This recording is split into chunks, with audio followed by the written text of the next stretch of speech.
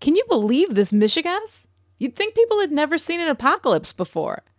And the fact that you're not 100% sure if I'm talking about Buffy or the actual state of the world right now? May you live in interesting times, right?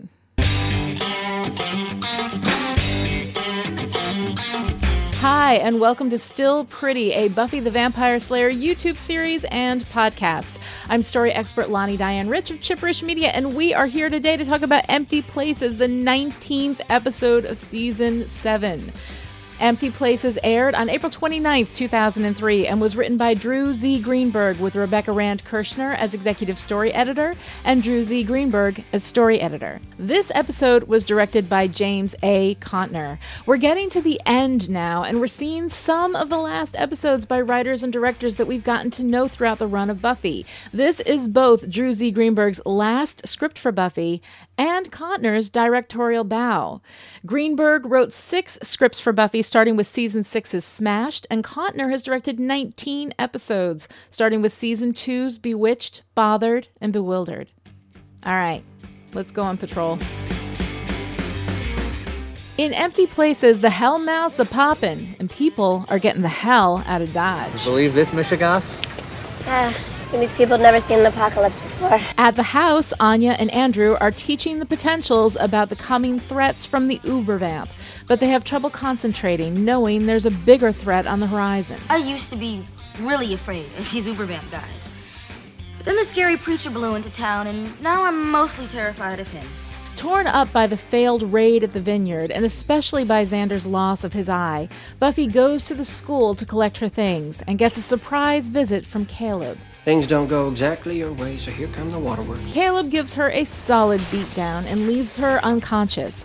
Meanwhile, Giles and Dawn make a discovery from Caleb's past. That's not an knothole. Giles sends Spike and Andrew to investigate, and Faith takes that opportunity to get the potentials to the bronze to blow off some steam. Unfortunately, the Sunnydale cops, under the influence of the Hellmouth, find Faith there and try to kill her. Faith and the potentials handle the situation, but Buffy isn't happy about it. But they were fighting, and those girls were drunk. What were you thinking? Seemed like a good idea at the time. Buffy calls a general meeting and tells everyone the new plan. We're going back in. The plan, however, is not a popular one, as everyone turns on Buffy one by one. Most heartbreakingly, Dawn. So I need you to leave. Faith is put in charge, and Buffy is ousted, but before she goes, she gives Faith some advice. Protect them. Lead them. Empty Places is a well-written episode of television, but I've never been sure if it's a good episode of Buffy or not. A lot of fans hate this episode just purely for the complete betrayal of Buffy, and I agree. I've never believed that all of these people, Giles, Willow, Xander, Dawn, would turn on her like that. The only believable turn is Faith, and she's fairer to Buffy than the rest of them.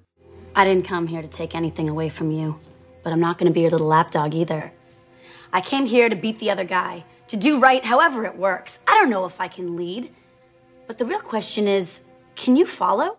The sudden and strange betrayal by the people closest to Buffy makes Empty Places a much disliked episode, and I can see the point. These people, especially Dawn, would never turn on Buffy like that, would never kick her out of her own house on a good day, but absolutely not when there is such intense danger out there for a Slayer on her own. The one thing we've seen demonstrated over and over again with the Scoobies and Buffy is loyalty. These are the people who stood by Buffy through decisions that got each of them hurt. When Buffy fell for a similar trap in Season 2 that landed Willow in the hospital. When Buffy took them on the run in an RV in Season 5 and Giles got impaled. When Buffy had a little fling with Dracula and Xander ended up eating bugs. They've had arguments, they've expressed their differences, but in the end, these people have always, under every circumstance, had Buffy's back. And what makes this situation so different from everything Buffy's done before? Nothing. For 7 years, I've kept us safe by doing this. Exactly this. Making the hard decisions. And now, what, suddenly you're all acting like you can't trust me? First of all, yes, Buffy walked into a trap and some girls got killed and Xander lost his eye. But this is the big fight. Bad things are going to happen, and everyone knows this. So far, it's been Buffy who's been taking all the hits. Buffy who gets beat up and knocked out and thrown across rooms. Buffy who takes on the Uber Vamp and suffers scars and contusions and bone fractures as a result. Aside from the potentials who let the first get to them and got themselves killed, Buffy has protected everyone with her physical body, absorbing every blow so that they didn't have to receive any of them. She is trained to ready them for a fight like this, and everyone knew going in that there was a good chance they were going to get hurt or killed. There was no false advertising in the raid on the vineyard, but now everyone's angry because what Buffy warned them all along was going to happen actually happened? No. I don't believe it. Second, Giles betrayed Buffy once in Season 3's Helpless, and it hurt him deeply. That he would betray Buffy the way he did in Never Leave Me is a bit of a stretch, but to do it again here, he's seeming like an entirely different Giles from the one we've known and loved for 7 years. Plus, he loves Buffy like a daughter, and there isn't a universe in which he would let her go out there into an extremely dangerous space alone. Willow, Xander, and Dawn, however, are the most out of left field. Just before the raid, Xander gave that rousing speech about how much Buffy cares about their lives. And now, because he got hurt on a mission where it was pretty much guaranteed people were going to get hurt and killed, suddenly she's reckless and out of control. I've gotten us this far. But not without a price. Xander. I'm trying to see your point here, Buff. But I guess it must be a little bit to my left. Because I just don't. But I think it's Dawn's betrayal that both hurts the most and is the most unbelievable. To the same woman who sacrificed her own life so that Dawn could live, Dawn is now inconceivably brutal. And you can't stay here. Buffy, I love you. But you were right. We have to be together on this. You can't be a part of it. Dawn's speech is so incomprehensible as to seem like word salad to me. And while this moment works from a narrative perspective, it's an escalation of a central conflict that brings us to a dark moment for Buffy. It's indefensible from a character perspective. We have broken not one, not two, but 4 central characters in order to pay for this dark moment. And honestly, I'm not sure it's worth it. I might need a parrot. Huh? Well, to go with the eye patch. To really complete the look. I think I still have that costume from Halloween. Yeah, and don't underestimate the impact of a peg leg. Maybe the hospital can hook you up with a nice one. Oh, you know what the best part is? No one will ever make me watch Jaws 3D again. Yeah, and you'll never have to... One of the most shocking and devastating events in all of Buffy so far is the graphically violent loss of Xander's eye. Xander has been a protected character in Buffy. We've talked a lot about how he rarely has to face consequences for his extremely questionable treatment of women, his entitled sexist comments and jokes, or his generally buffoonish behavior, which is offset and sometimes shielded by the funny, sweet Xander that we know and love. But in addition to that, for someone in the constant path of demons, vampires, zombies, whatever the hell those guys in the Zeppo were, he's rarely been physically hurt. Of course, the same is true more or less for most of our main cast, except for Buffy, who gets the snot kicked out of her on a regular basis, and Giles, who gets TKO'd like it's a life choice. But seeing Xander take the hit like that felt like such a shot to the gut, unexpected because our main cast comes from a fairly protected class. The people around them get shot, impaled, and busted up. They typically do not, and nothing as permanent and devastating as the loss of a body part. This is another way in which Season 7 is kind of a different show, and another possible reason for the naysayers to nay. And I understand. The rules are suddenly different. The protections are removed. Anything is possible. Anyone can die or be permanently altered by violence. The devil has moved out of metaphor and has slipped into reality, and it's disturbing on a lot of levels, but mostly because we weren't given a transition period. Suddenly, we landed in a space that was familiar but different. Not entirely unlike growing up. Even so, even as I understand why this is too shocking and too not Buffy for many fans, I like what we're doing here in Season 7. I like that consequences have gone from theoretical to permanent. I like the shock of it. I like the slap. It makes me sit up and pay attention, knowing that what we're doing may not be familiar, but that doesn't mean it's not good. Well, some of it's not good, but most of it is good.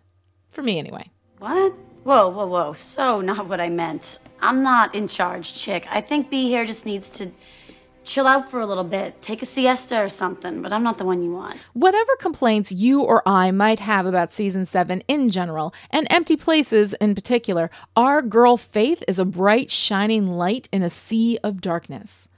One of the things I love about Faith, as I've mentioned before, is that she's the rare woman, not just in Buffy, but in thousands of years of storytelling, to be allowed a full redemption arc. And here she is post-redemption and yet essentially unchanged.